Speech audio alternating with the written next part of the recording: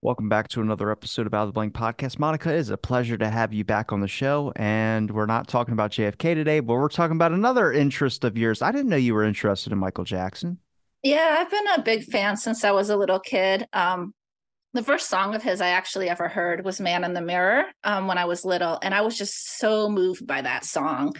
Like every time I remember listening, sitting in the grass with my little white radio, like listening to that song in the late 80s. And I was just, it made me very much like want to be a good person, want to be like a empathetic person, a sympathetic person, a giving person. So I was so inspired by that song. And he actually instigated my interest in JFK as well, because he said that song was JFK's philosophy. Because Jackie actually he wrote an autobiography in the mid 1980s, and Jackie edited it, and Jackie wrote the intro to it. And in that book, he wrote that, the meaning of that song is what JFK stood for, which is, ask not what your country can do for you, ask what you can do for your country. That's what the Peace Corps was all, the Peace Corps was all about, is just if you want to make the world a better place, you have to do it yourself. You can't expect other people to do it. So he kind of piqued my interest in JFK when I was a little kid as well. And then, of course, later on, like in the early 90s, he did like Heal the World, Black or White.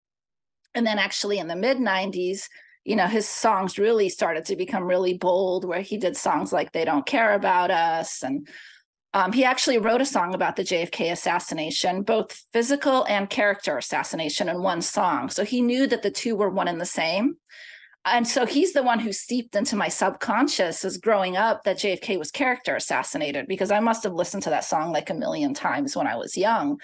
So I think that stayed with me in the back of my mind, so that when I grew up, I ended up writing a book about JFK and essentially his character assassination.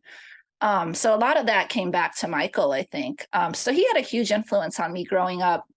I think he definitely influenced, the person I became and my views of the world. And I learned a lot about not trusting the media from him, and like understanding how propaganda works, and understanding, how the media is really a tool of empire, and, they kind of, push their agendas or whatnot, and you can't just blindly trust everything the media says and does. And a lot of that I learned from him, not just from him, but what he was going through, because I could see the way they were reporting on him versus the reality of the situation. So, and that's what I tried to do with my new book, which is called Michael Jackson, the Man, the Music, the Controversy, is to kind of show the difference between what his story actually was and how it was reported in the press, and just how drastically different those two things are, to give people an idea of how manipulative the press are, how they can misportray an event in a person. Because I think he is very different from how he was portrayed. I think he's probably one of the most misunderstood human beings in history, one of the most misunderstood public figures in history. So I hope people get out of my book not just who he was and how incredible his music was, because people know his music from the early 80s, like they know Billie Jean and Thriller and Beat It. And I love listening to those songs, but I don't really care for them necessarily, because they're your typical superficial pop songs. It's his music later, like the stuff like They Don't Care About Us, the stuff about the JFK assassination. He wrote this brilliant anti-war anthem, We've Had Enough, where he basically, he's saying, what did these soldiers come here for? If they're for peace, why is there war? Did God say they could decide who will live and who will die? That's the kind of music he was writing later in his life. But everybody was too busy following the propaganda in the media to even realize what he was doing or have any awareness of what he was doing in his music. So I kind of wanted to introduce people to the music that he was writing later in his life, and how I would say almost anti-empire it was, and how meaningful it was, I think, and how much depth it had. And also to show people that what you see on TV can be drastically different than the reality, and can be greatly misportrayed. Can you And I plot? also go in depth. Oh, go ahead. I would say, can you plot a point where he decided to start writing songs about the war, or writing songs about change and kind of hitting more of a societal problem? He had a little bit of that with his brothers. So there was a little bit of that early on, not much, because they did so many songs and they weren't as famous as he was.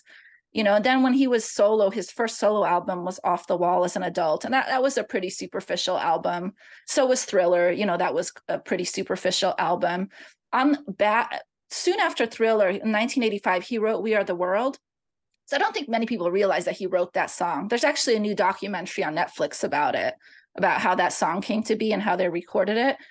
So that song raised like all this money for the famine in Ethiopia. And it was basically about, we are one world, that we want to give and, help people and whatnot.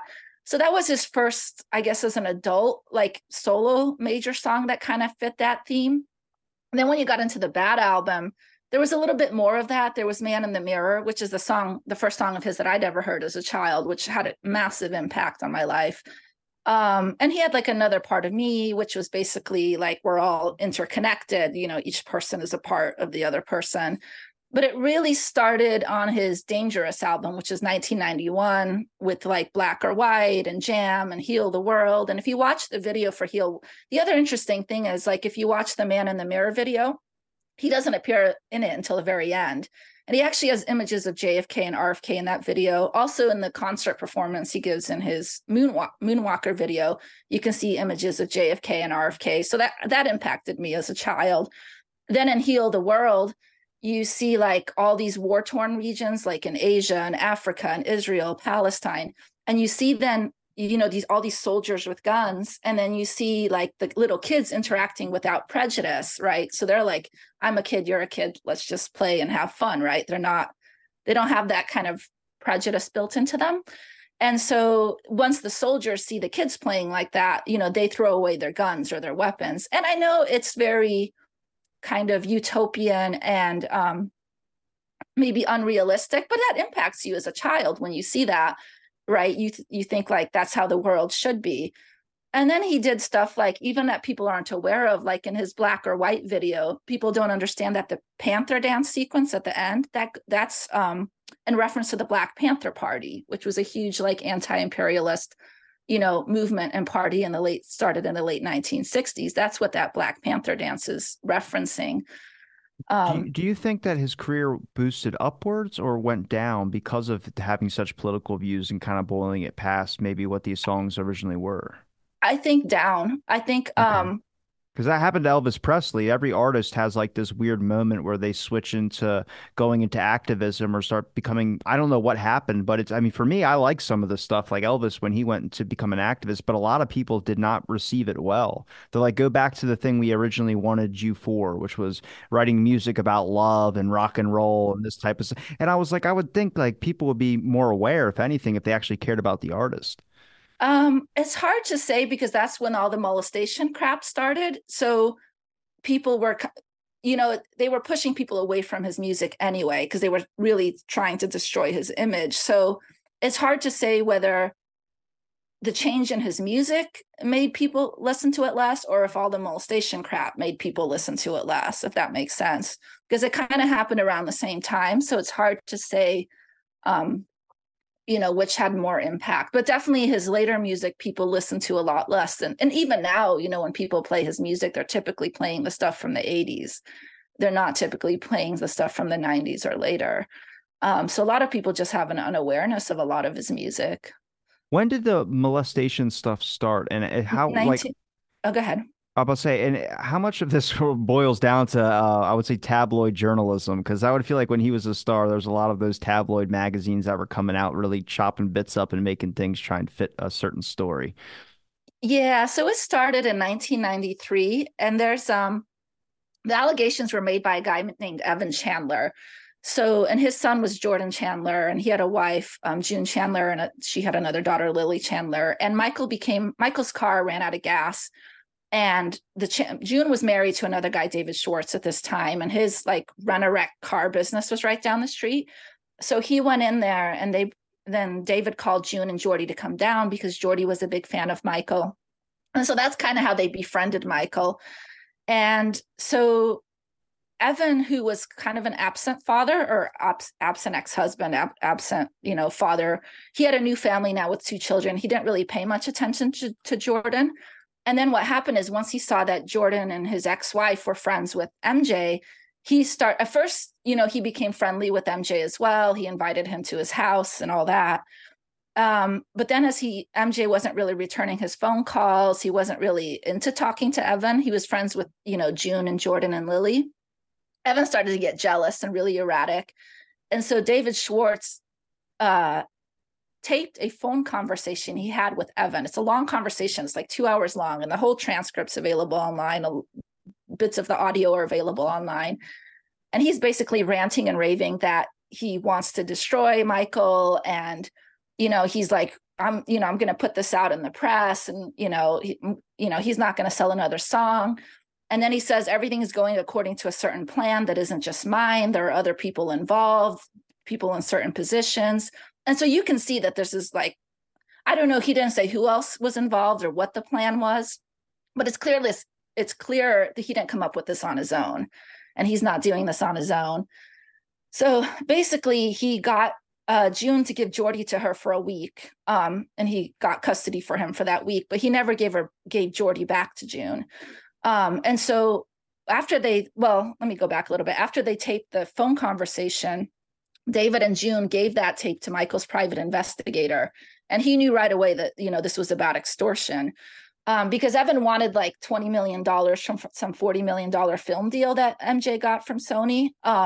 Because Evan was a screenwriter. He wrote Robin Hood Men in Tights. It was only a screenplay he wrote.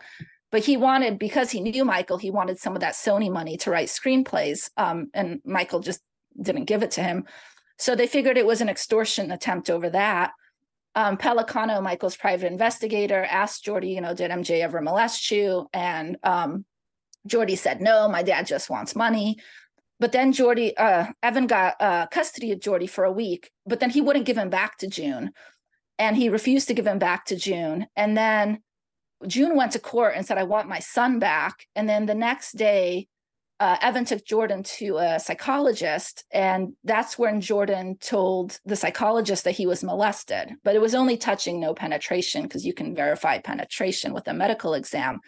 And Evan had actually gone to the psychologist a month prior with a hypothetical scenario. So he was already planning this in advance, because the psychologist told him, if you have Jordy report it to me, then I'm legally obligated to report it to the police. And that's what happened then. The psychologist reported it to the police. And then what happened is then Michael filed extortion charges against them. And because of the extortion charges, his attorney had to step away, and he got another attorney, Larry Feldman, and they filed a civil lawsuit against Michael. So what people need to understand that they created a situation where there were two pending cases against Michael, a criminal case and a civil case at the same time for the same matter, but one had absolutely nothing to do with the other, right? A criminal case, if you're convicted, you can go to jail, and that has a much higher burden of proof beyond a reasonable doubt. A civil case, it's only compensation on the line, and the burden of proof is only a preponderance of evidence, which basically means that you think it was more likely true than not true, and that's to get compensation. So Michael's lawyers went to the court and said, you can't do this. This is totally messed up. Like, our client has the right to give his defense for the first time in a criminal courtroom. You can't push the civil case ahead of the criminal case, because then he's going to be given a civil deposition. They can take under oath all these places he's been, all these things he's done, and then they can craft their criminal case around it, which is what they did in 2003 when they found out he had an ironclad alibi. They simply changed the dates on the charge sheet to work around his alibi. So they were like, you can't force him to do a civil deposition if he's got the same matter pending in a criminal investigation. That's not right. You have to let the criminal investigation complete. They went to the court 4 times trying to delay the civil case. But what was happening is Feldman, which is Chandler's attorney, pushed a trial preference saying, we want a civil trial within 120 days because Jordy's memory might go away. So the judge granted their preference that we're going to do a civil trial within 120 days, even though it takes away Michael's right to offer his defense for the first time in a criminal courtroom. So all this back and forth is happening. And then, they interviewed all these like 200 people that knew MJ. They raided his properties, both a condo he had in Los Angeles and Neverland. They weren't able to find anything.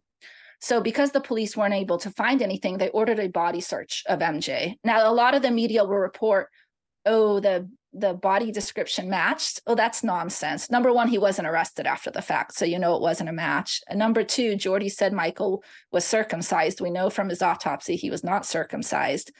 They asked his mother at a grand jury later whether he had surgery on his genitalia, which would make no sense to ask that question if the description matched.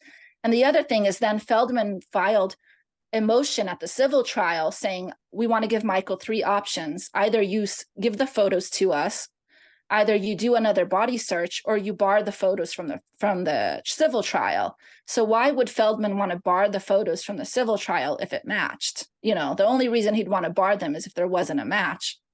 So all this legal stuff was going back and forth while the press was just going crazy, right? Because the press is all like, yeah, it's true, he's a molester, whatever. You know how the press is. Well, it explains why a lot of people might not know the official story or the real story, and they just might have caught maybe one day of the news, and then they're like, "Oh, that's what happens. Michael Jackson's this," and then just kind of never looked back into it again. Yeah. And so what happened is, so he was originally supposed to be deposed on January 14th. That got delayed to January 25th. Now we're into 1994.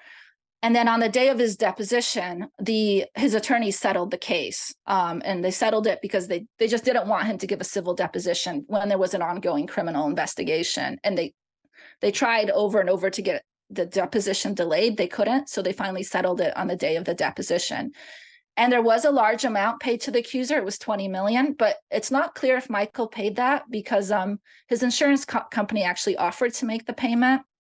And I know the secretary for Rothman also said that the insurance company made the payment.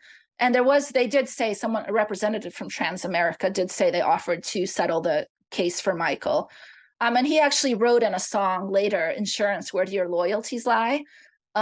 Because it wasn't clear like whether he really wanted to settle or not, or he was being pressured by his lawyers and everyone else saying, you have to do this. You have a pending criminal case. You can't get involved in the civil matter. We have to deal with the criminal matter. So that was settled. And then later that spring, they convened two grand juries, one in Santa Barbara and one in Los Angeles, because the criminal case continued, right? They convened two grand juries. And you know how they say grand jury will indict a ham sandwich? Both grand juries refused to indict Michael Jackson because there was no evidence to support the claims. The description didn't match, et cetera. So both grand juries basically refused to indict him. And then that case was also later in that 2005 trial, they brought in prior bad acts. So they brought in this 1993 case. And of course, he got acquitted on that. So you're looking at a guy who got basically acquitted 3 times for that 1993 case by 2 grand juries in the 90s and by a court case in 2005. They all 3 of those covered the 1993 allegations. All 3, well, the first 2 refused to even indict, and then the last one acquitted. So this idea that he paid his way out of going to prison is just laughable and clearly not true, because it's his attorneys that begged the judge for the criminal case to go first, obviously because they want him to have a fair shot at defending himself. And it was the Chandler who, basically pushed and pushed and pushed for the civil case to go first.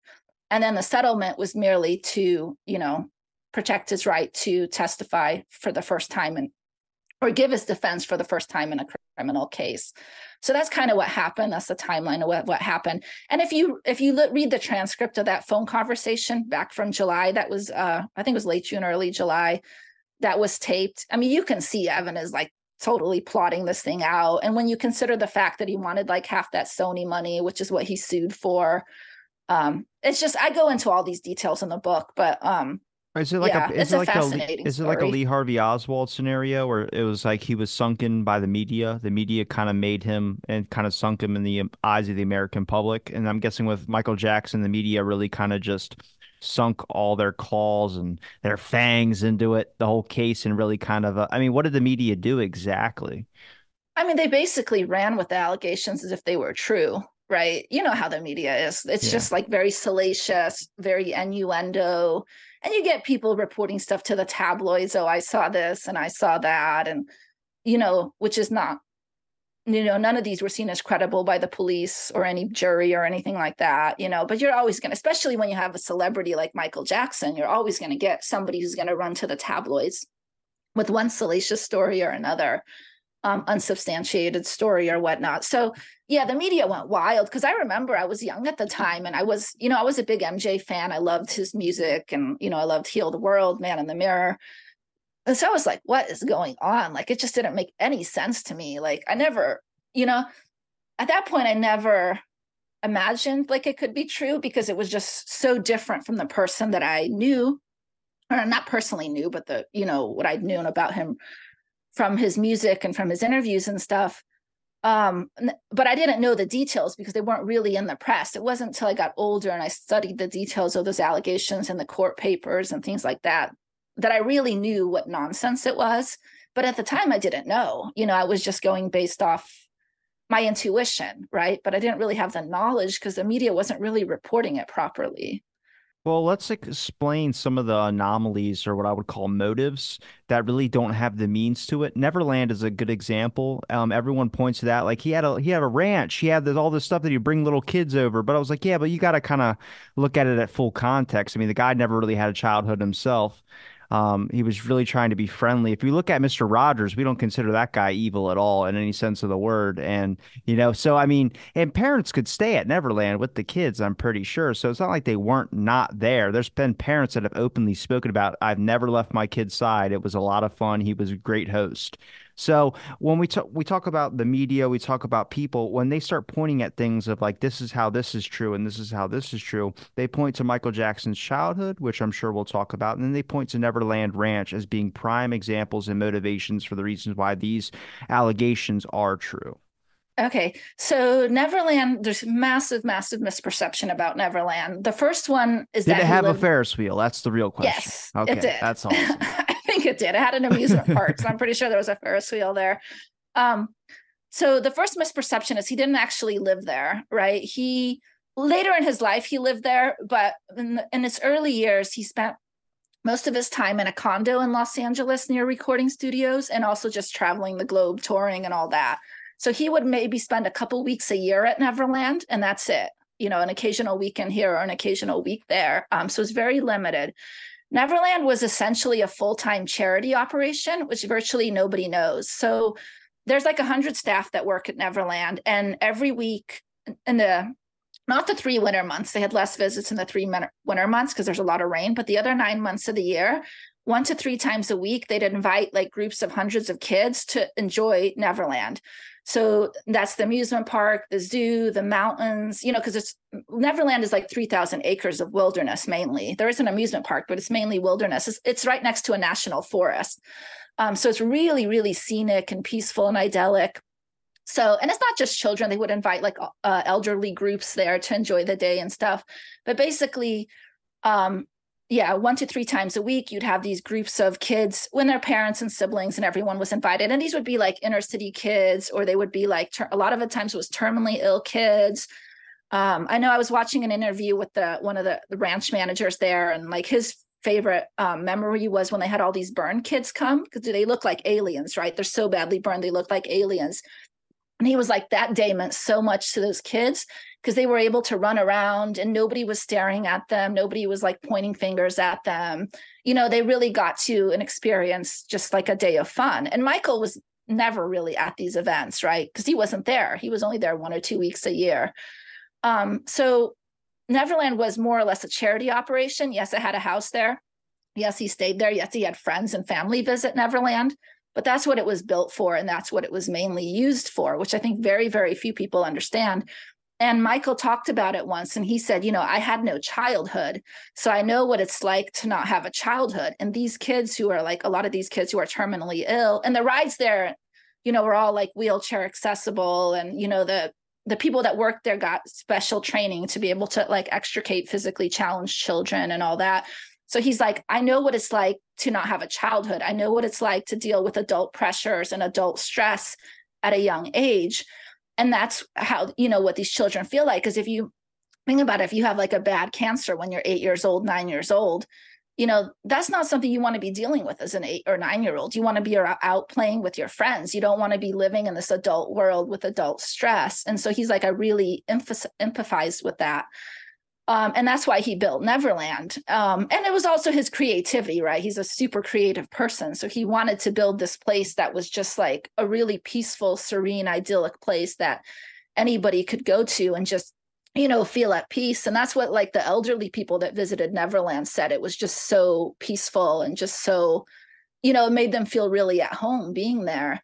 So that's what Neverland was. Now, obviously, he enjoyed it himself as well. And he would invite people like Macaulay Culkin and and his family there for the weekend or whatever, and they would hang out at Neverland. And and obviously if they were friends, they would end up staying overnight. And the house had like 6 bedrooms, and there were 3 guest cottages on the property as well. So yes, people did stay overnight when they would go there for a weekend or something, or he would be there. A lot of times they would stay there and he wasn't even there, Michael. But they would stay there when he was there sometimes too.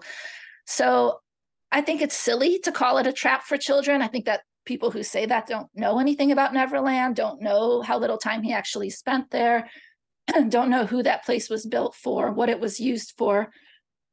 Sorry. And yeah, so I get why the media says that. It's an easy thing to say, but when you actually look into it, it's a very different from how it's portrayed in the media. How many interviews did you watch, or how many like to get your resources to put into your book besides just some of your own common knowledge and perspective on Michael Jackson? But I'm curious to how many people actually talked about how good it was compared to the people that might have had dissent about it, because I couldn't really find a whole bunch of interviews with anybody saying any allegations against Michael Jackson. Everything that popped up was positive stuff. Yeah, I probably listened to over 100 interviews of people who knew him, all very positive. There's a lot of like MJ Cast is a really good MJ podcast. They interview a lot of people that worked with him or that worked at the ranch. Um, yeah, everybody who knew him, everybody who worked with him, everybody who worked for him, all give very, very positive feedback on who he was as a person, and very consistent. They all say he was highly intelligent, highly empathetic, really kind, really sweet, really shy. Like, so everybody gives the exact same feedback. And it's very consistent. People who worked with him in the 80s and the 90s and the 2000s, his bodyguards. I mean, literally everyone gives the same feedback. So you've got like 100 people that are telling the same story, that were very close to him, that knew him for many years. Can I ask about what do you think about the whole adult male playing with kids? Do you think that was a main motivator as well too for people thinking that's just strange in our society, even though there's nothing really wrong with that? I'd have to think that has to play a factor. Parents just don't see, and especially around this time, you couldn't leave kids with doctors. Everyone was afraid of that because there were these nurses that were like apparently killing kids. I've interviewed a couple authors who have interviewed those nurses before. But it's a strange time. The 80s and 90s was a very like kidnapping on every corner. You can't let your kids walk by themselves. So I would think it would be strange, and it was kind of just hit that time period that somehow this got stigmatized onto him as well too. He's an adult male hanging out with little kids, but he's doing a great thing. I mean, that with all those burn kids that went there to that makes me start to cry a little bit. I mean, yeah, you really got to think about kids that don't have a childhood that are now given a chance to express themselves. Yeah, so I do think that played a part of it, which was always strange to me because I love kids. I love playing with kids. I love playing with like my nephews, my niece. Like I don't see anything wrong with adults enjoying, spending time with children. But for him, I think it was a little bit different because when he was little, really the only kids he played with was his brothers, who are older than him, right? They were like teenagers. He was a kid. So he didn't really have other kids to play with. And he had a sort of like stunted, I think, arrested development in some regards. One of his I think I don't remember who it was, someone who had worked with him said, when he was 18, he would like take her purse and dump out all the contents and look what's inside. And she's like, he was a genius, but I'd expect a 4-year-old to do that. So she was just conveying how he wasn't really developed in that area. And when you look at like when he was hanging out with Macaulay Culkin and Brett Barnes and those guys who stayed friends with him till the end of his life. I mean, Macaulay Culkin is a godfather to Michael's children. You still see him with Paris all the time. And, so he's still close to Michael's kids. And and Brett Barnes and, was close to Michael to the end of his life, and girls as well, like Kelly Parker, who starred in his Moonwalker video. She stayed friends with him for many years. So it wasn't just boys. The media likes to focus on boys, but it was girls as well. Jennifer Love Hewitt told a wonderful story about like what she learned from Michael when she filmed a commercial from him. And she went to Neverland a few times. And so it was both boys and girls, but a lot of it was during that time frame in the early 90s. And that's when he had his first opportunity to really build friendships, right? So he'd been work, right? And now he finally had an opportunity for some time and he was still working like crazy, but, to build some kind of friendships. And so Yeah, he gravitated people who were at that age at that time. And when you go later into the 2000s, you see he's not hanging out with kids anymore. And that's because he's matured also, right? So I think in the early 90s, he was at that level mentally that like Macaulay Culkin was. And even Macaulay said, he understood me better than anyone at school because he understood what I was going through with Home Alone and all this stuff that no one else, none of my other friends really got it or understood what I was going through the way he did. So they really connected. And I know like one of his studio engineers said, his relationship with Lisa Marie Presley was like two seventh graders, like it was just, that's just where he was mentally at that stage in his life.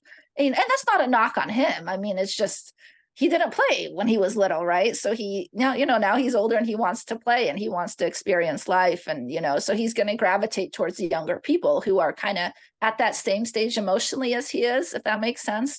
But he grew out of that stage later in life. I mean, he always loved children. That there's no doubt he loved children, but he wasn't hanging out as much with kids, later in life as he matured.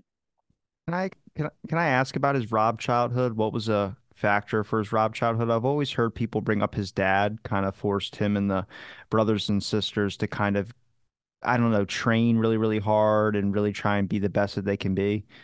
Yeah, so he performed publicly for the first time in the first grade. He sang, and one of his family saw him sing and how like good of a singer he was. His dad basically put him in a group with his brothers, and they basically like every weekend or after they rehearsed every day after school. On the weekends they would go do talent shows. They would drive up to Chicago because they lived like a half hour away from Chicago or 30 miles away from Chicago. So they would go to Chicago all the time to these talent shows, and they would do a lot of clubs, including like strip clubs.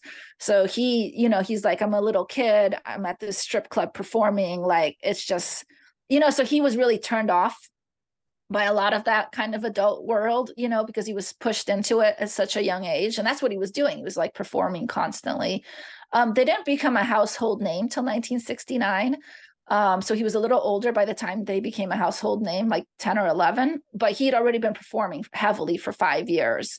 And his dad was really, really strict with them and really, really hard with them. He did say many times, that his dad was abusive. Like, if they didn't perform, they would get hit or whatever. But he did also say later in life that he can kind of reflect on that and understand why his dad was like that, because his dad grew up, a poor Black man in the South.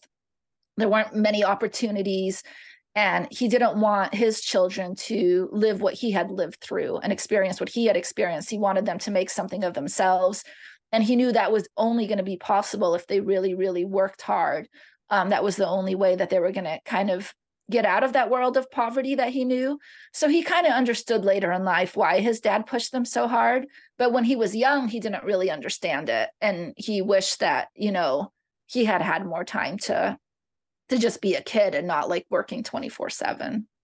What was the biggest pressure in Michael Jackson's life? Would you say it was the early music career or was it later on in his life? I mean, toss out the allegations or the molestation charges. Let's focus on just career wise. What was the biggest impedance onto him?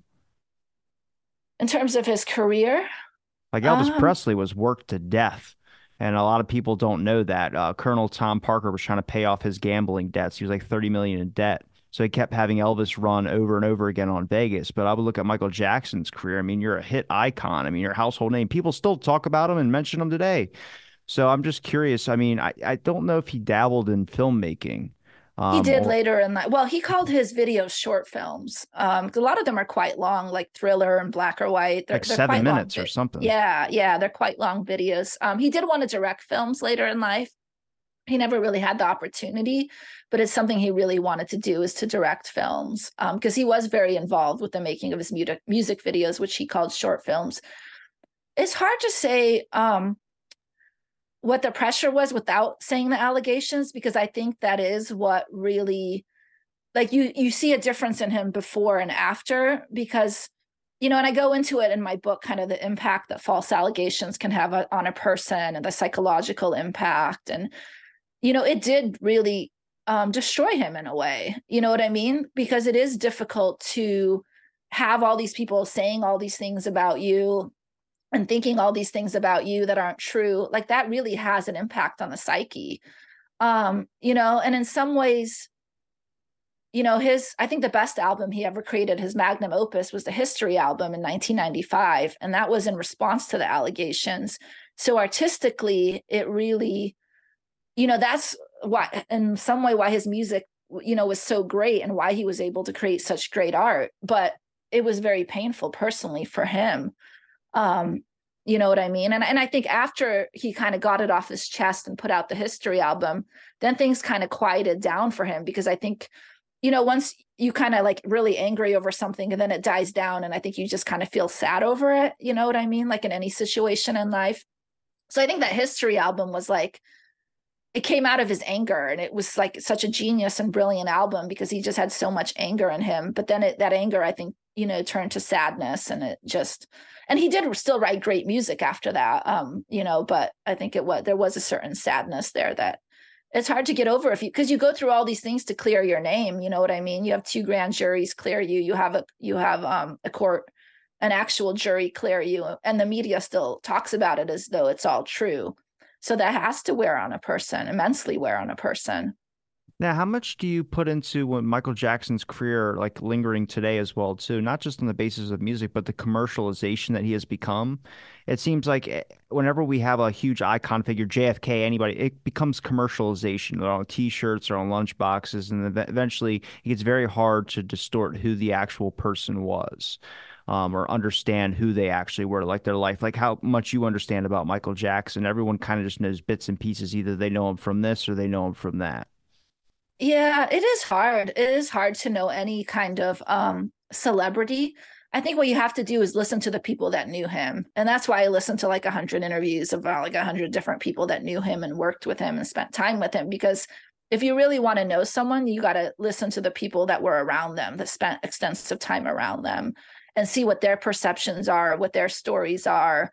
And also just listening to his music. I mean, he put a lot of his heart and soul into his music, particularly like in the 90s after. So you can just read the lyrics to his music and listen to his music, and just, the emotion and tension in his voice or whatever. And you can kind of see what his story was, what he went through. So that's how I would do it. I don't think you're going to get the truth from the media on any topic, not just Michael Jackson, or JFK or whoever, really on any topic, you're going to get like a very like limited view of someone from the media, or very distorted view. I would say limited at best and distorted at worst, like is what you're going to get from the media. What about his death?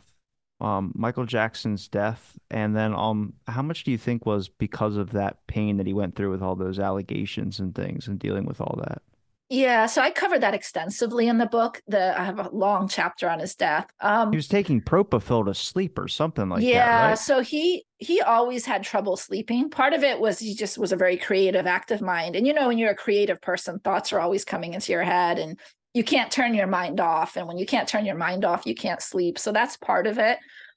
There's also the false allegations. There's actually been a lot of studies done that people who are falsely accused suffer from chronic sleep disorders because of those false allegations. So there is a lot of science to back that up. So that definitely played a part. But I also think him wanting to redeem his name played a huge part in it. So he agreed to do these London concerts, right? But when he performs, he can't sleep at night because he's so energized from his adrenaline is so high from the performance that he needs a few days off before he can perform again. But the way that they had these rehearsals scheduled, it was like day after day after day, and he can't perform unless he sleeps. So he tried all kinds of natural stuff first. He had this holistic nurse practitioner helping him, but it wasn't working. And so eventually he got this idea of using propofol, or somebody put that idea in his head. I don't know. So he started taking propofol from Dr. Murray to sleep. And obviously we know what happened. It ended up killing him. But he really much wanted to redeem his name with those London concerts. He wanted to kind of put the past aside and kind of remind people what his music was about. He said the point of these concerts is to remind the world to love each other, that love is important, unity is important, peace is important. So he wanted to remind people what his music was all about, what it stood for, to give people hope and inspiration. And I think he wanted that so much that And he just couldn't sleep. He couldn't sleep after performing, and nothing was working. And there are signs that he was maybe having second thoughts about the propofol. And I go into that in my book, because he would the basically the holistic health practitioner who was helping him originally with the sleep, she told him, don't take this, it's really bad, there's bad side effects, this is a horrible idea. So in the last few days of his life, he reached out to her for help. So that implies to me he was having second thoughts, because you don't usually reach out to someone who has castigated you unless you come to realize that, man, maybe that someone was right, maybe I should have listened to them. So, because usually when someone castigates you, you don't go running back to them, right? Because you don't want to Yeah. get castigated again. So the fact that he was reaching out to her, I think implies to me he was realizing that he'd made a mistake. He needs to find some other way to sleep. But it was too late, because a few days later, he died. So it's just a really sad story. And I do go into a lot of detail around his death. Has anything come out after his death? Like, I don't know if he kept a diary or a journal, if there's papers or anything, or anyone tried to make money off of him after his death, like come out with some secret evidence or something like that. It always happens in scenarios like this with a celebrity. Um, no, not really. There was the court case. Murray got convicted of an involuntary manslaughter. The He guy who went was to, charging him? yeah, the guy who was giving him the propofol, he got sentenced Oh, to four oh. years, and then he served 2 years for involuntary manslaughter. Then he got released on parole after 2 years. Um, Was he so giving him like more than he should have taken or something? Well, just the fact that he was giving it at the home, because you're not supposed to give it outside the doctor setting, Well, right? Because doctors make house calls. That's the point of the. yeah, well, he didn't have the proper resuscitation equipment. And the other thing is he waited half an hour to call 911. So every doctor that testified at his trial said if he had called 911 immediately, Michael would have survived. So everybody was disgusted by the fact that he waited like half an hour to call 911. And I think that had a lot to do with why he was convicted, because he clearly was trying to cover his own self or his own, behind or whatever, and not, he should have just called 911. Yeah. So that, I think that had a lot to do with his conviction. That, and the fact that he didn't have the right equipment there. He wasn't monitoring him. He was like talking to females on the phone, um, girlfriends on the phone or whatever. And, instead of watching Michael. And so the whole thing was just a disaster.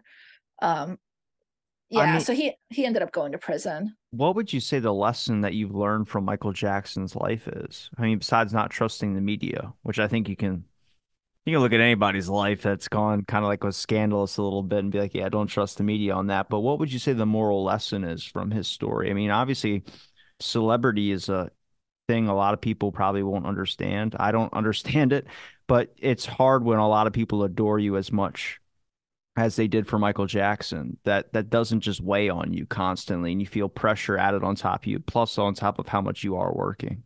Yeah, I think the lesson to learn is to always stay authentic, no matter what. Like, which he always stayed authentic in his music. He always stayed authentic into who he was as a person. He always said he loved children. He said that later in life, all the way to the end. That didn't change. Um, he was authentic in his music. He wrote about things that he cared about, things that mattered to him. He wasn't he wasn't going to be just one of those artists who sang about whatever. He wanted to write meaningful songs that really impacted people, at a very core level. So he just stayed authentic. And I actually quoted a speech from JFK in my book where JFK said the greatest duty of an artist is to stay authentic and let the chips fall where they may. And that's what he did. And I think he suffered a lot for his authenticity. Do you know why he got like a skin transplant or whichever, where he's changed his skin color? Yes. So he had these horrible burns on his scalp. I From think it when he was got lit on 1980. fire on stage? Yeah. Yeah. So he had these third-degree burns on his scalp that he suffered from greatly for the rest of his life. He had on and off painkiller addiction for the rest of his life from those burns. But anyway, burns are one of the leading causes of vitiligo. So as is lupus, which he was diagnosed with in 1983.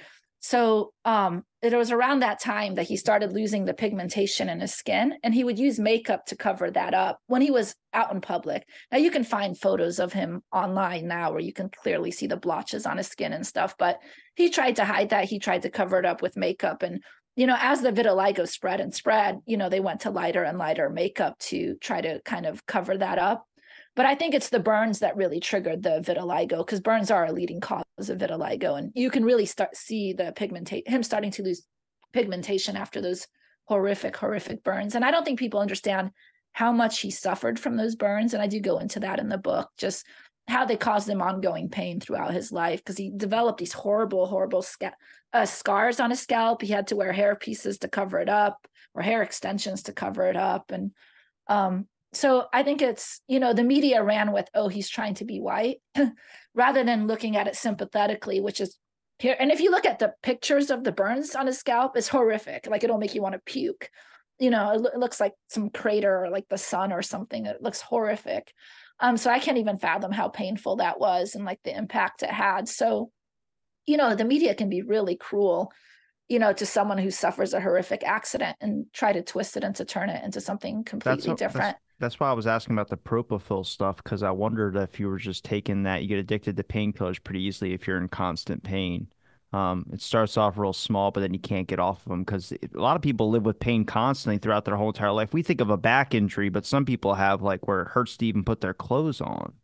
Yeah, so he had a horrible back injury as well, because a bridge collapsed when he was performing. So he had the scalp injury and the back injury, which Bridge collapse. Wait, what? so he was performing on like a bridge above the stage, and the bridge collapsed. And you can see it out on YouTube, but I think it was in Germany. I can't remember. It was in 1999. And anyway, that caused massive pain to his back, or massive injury to his back. So he did struggle with painkillers. I do go into that in the book. Like, I don't whitewash or anything. Like, and you can see sometimes he's like not really all there, because he's probably high on, or not high isn't the right word, but he's, that he's maybe not all there because he's on some heavy medication or whatever. So yeah, he did have a lot of pain, physical pain. And his one of his nurses said, after the burns, he was just so petrified of pain, of physical pain. Like, it was just petrifying to him, because, and he, even for minor procedures, he would want a painkiller because he was so scared of the pain on his scalp. Yeah, I don't think propofol is not a painkiller. There are some people that say propofol is addictive. So it's possible that, he Everything's was, addictive. yeah. So, but I think a lot of it was just psychological. Like, he felt he couldn't sleep. He was desperate to sleep, and he felt like this was the only way.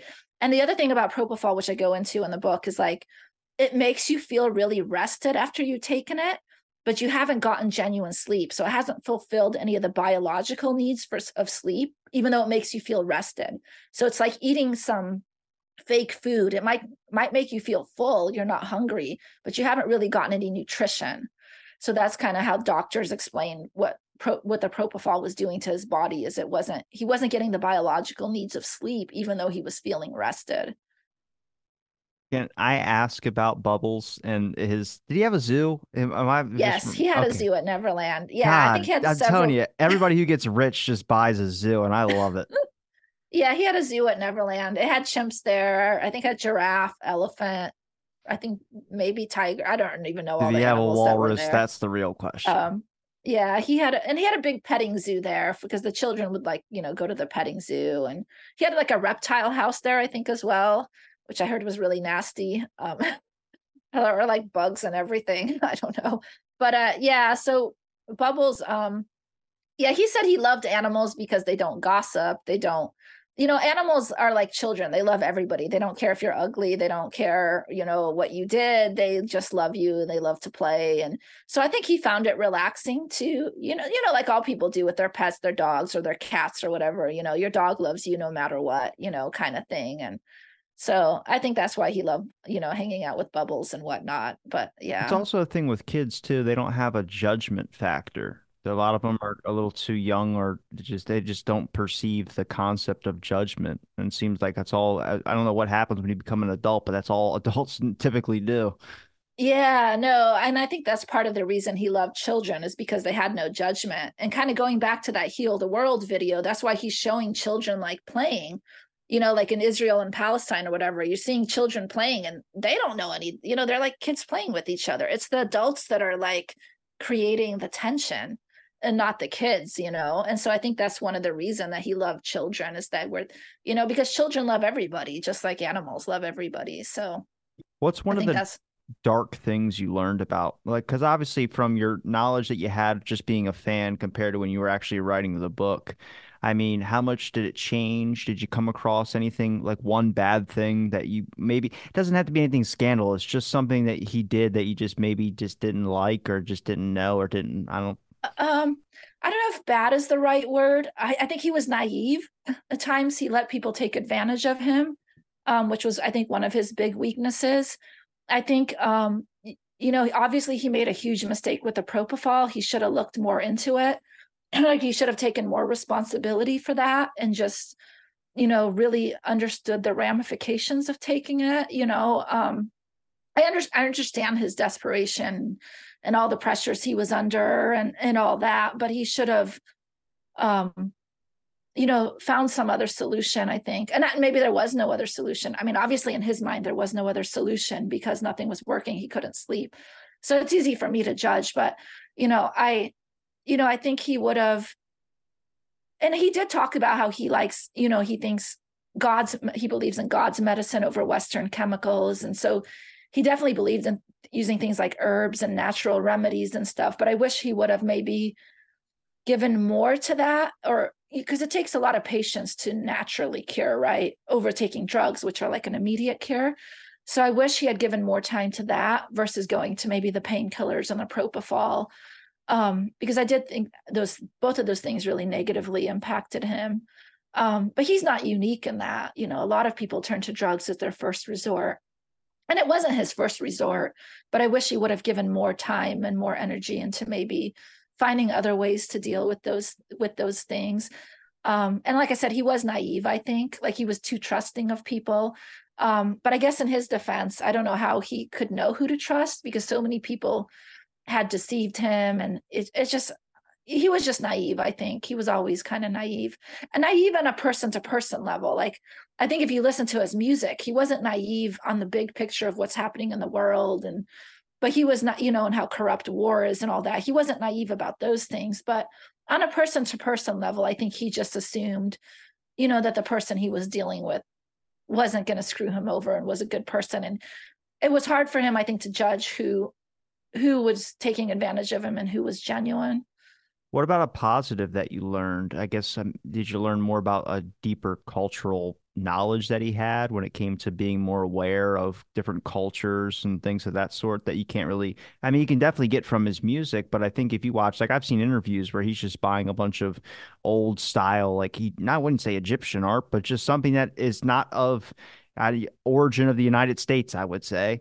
And he's kind of like just interested in how it looks. He's talking about the colors of it. There's a thing I watched an interview where he started talking about the history of one of the objects. And I was like, how does he know that? Like the guy who's selling the thing doesn't even know it, but Michael Jackson's over here just rattling off a historical fact. Yeah, he was a history buff, which I think people don't know. He was extremely, extremely knowledgeable. He knew about like everything you can imagine because all he did is read. That's what he did. He didn't go anywhere. He just read books. He didn't watch TV. He literally like most of what he did is read books. If he wasn't working, he was reading a book. And history books were probably his favorite type of book. So he was really, really knowledgeable in history. Um, but he said one of what interests him most about life is learning new things. So he was like extremely, extremely curious person, like curious about everything you can imagine, like any and everything he wanted to know about it. Like you could even say he was nosy, you know what I mean? Like curious, nosy, whatever. He just wanted to know everything about everything. Like one of his friends was saying in an interview, they were staying at someone's house and Michael was like opening all the cabinets and like, he just wanted to know everything about everything. That's just how he was. But what I learned most from him, I think it's just empathy and authenticity, just having empathy for other people, having compassion for other people, and staying authentic to who you are, no matter how much is thrown your way or how much you're trashed or whatever. Just, don't change who you are. Now, why? So was it just the biography that he was writing that was the connection with JFK, or did he ever meet JFK? He met Jackie because Jackie edited his autobiography and she wrote the intro to his autobiography. He never met JFK himself, no. So That's right, yeah, because JFK was in 63, yeah, so he was like 69 is when 5 the years five. old. Yeah, Michael yeah, was yeah. 5, yeah. So he referenced JFK in his Man in the Mirror video and in his Man in the Mirror performance in Moonwalker. He said the song was about JFK's philosophy, and they don't care about us. He shows Lee Harvey Oswald getting shot by Jack Ruby, in his They Don't Care About Us video. And then of course he wrote the song about the JFK assassination character and physical. So he had a painting of JFK at his house. I think his personal portrait artist probably made that painting. Did he just watch interviews to to be a fan of JFK or speeches? I don't know. I know he loved JFK, but I don't know where his interest in JFK came from. Did he But stay yeah, in he did. contact with Jackie is the question. Yeah, I don't know. I know he really admired Jackie. He wouldn't do an autobiography unless she edited it. That's crazy that he wanted her advice on editing it. Yeah, he said he wouldn't even write one unless he said she's the only person he trusts to edit it. So I think he just trusted that she wasn't going to be trashy or sleazy about it, and she was going to be authentic about it or whatnot. So I know he really admired her. Um, so I don't know if part of his interest in JFK came from Jackie. Maybe, I'm not sure. I don't really know where that interest came from, but What would you say you'd want the public to kind of like, what would you, I mean, for your book, for instance, like what would you really want to strike a message home with people? What do you want them to remember about Michael Jackson? Obviously, his career's excellent, but when you talk about just the deeper level layer that is between the musician and who he actually was. just how brave he was, how much courage he had to sing the songs he did, to write the songs he did. A lot of them were not typical pop songs. A lot of them I think took a lot of courage to write and a lot of courage to sing. Um, so I think that's how people should remember him, as someone who is really strong, really authentic, really courageous, and who dealt with a mountain of pressure and a mountain of just BS and a mountain of like character assassination and slander, and which is I think why why he was able to write a song about the character assassination of JFK, because he understood it. Like if anybody understood character assassination, it was MJ. So he was able to write about the character assassination of JFK because he was living through the same experiences. But yeah, I think just his bravery. What would you point people towards if they were going to look deeper into the allegations and the stuff that was going on that seems to be part of like cultural memory? Like whenever Michael Jackson's name comes up, obviously we can tear apart that myth of child molestation pretty easily if people just actually go and find the resources like you did and be able to show people actually this happened, this happened, and this happened. It's an extortion event. Yeah, so they can get it from my book, and I have all the sources listed. I list all the court transcripts and things like that. So then they can access those court transcripts if they want. MJ fans have made a lot of YouTube videos over the years that they can probably find online, that kind of also go in. There's a great documentary, Square One, on Oh, I thought Amazon. you were going to say Neverland, or the Forgetting Neverland. I was like, we got to talk about that. I couldn't watch it. I made it through, I think maybe 20 minutes. And then I just kind of started getting sick to my stomach a little bit because they always do the voiceover. That's like, and they didn't know this was coming. I was like, wait, all right, this sounds too Hollywood for me. Yeah, I wrote a chapter in my book about that documentary, but the documentary people should watch is Square One. It covers the 1993 allegations. So it's a really good documentary. It's on Amazon. I think it's maybe an hour and a half long.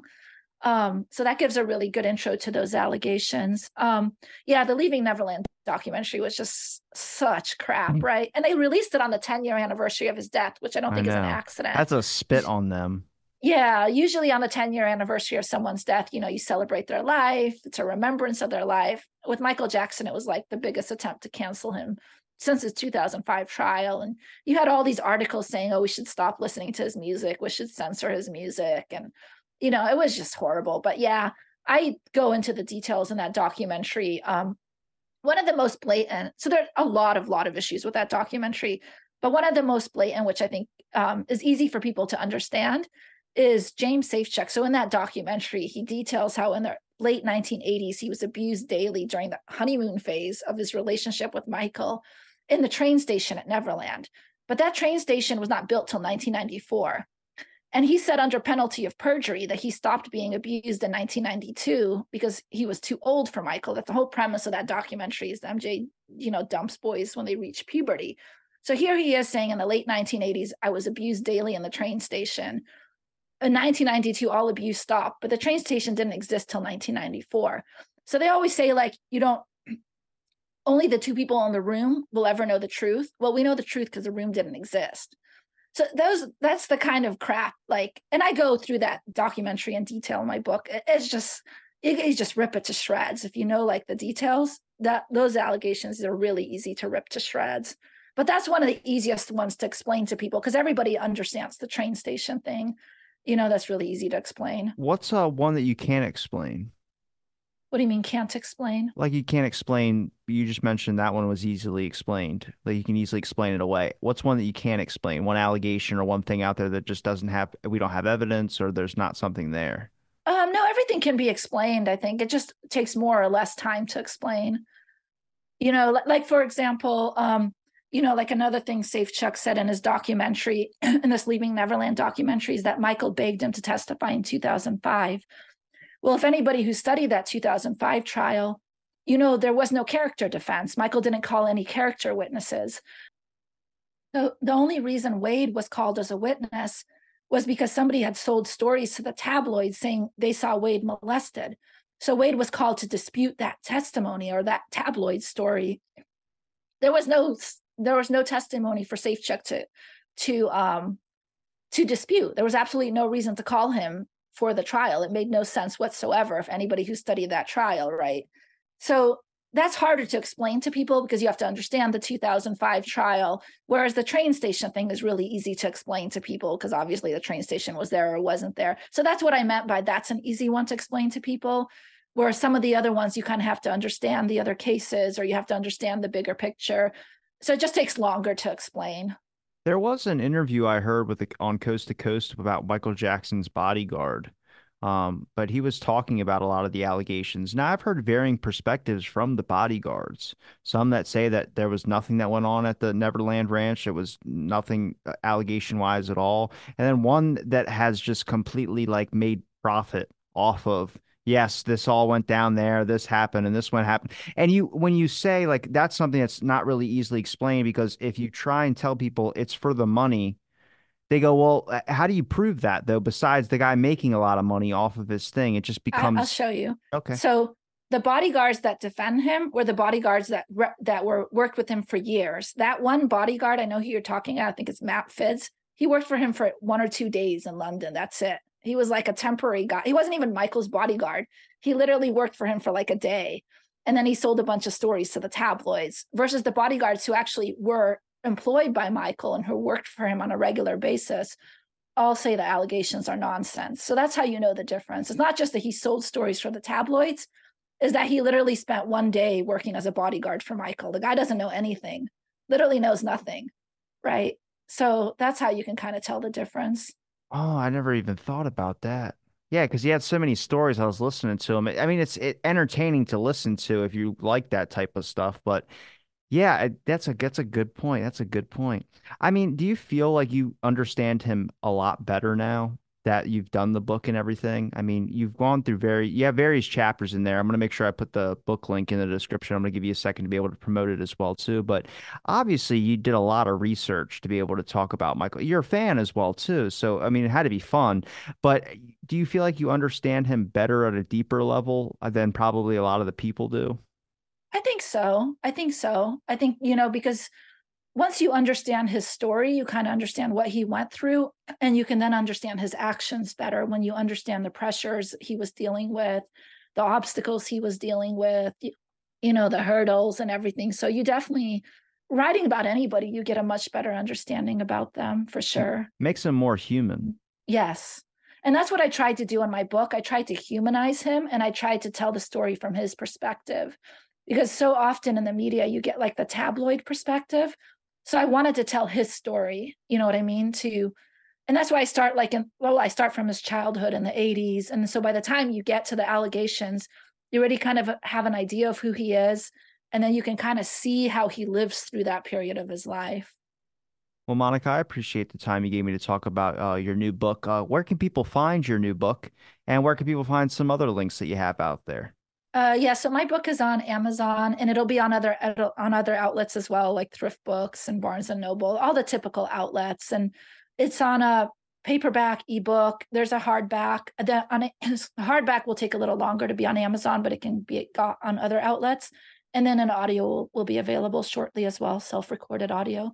I will be getting that audio. I can tell you that much. That's how I process all my books. But I'm gonna link all your links in the description. It's been a pleasure chatting with you again about a different topic than JFK. Happy we can branch out of that little niche group. Uh, but thank you again for chatting with me, and thanks everybody for listening to this episode of Out of the Blank. Stay tuned for next episode.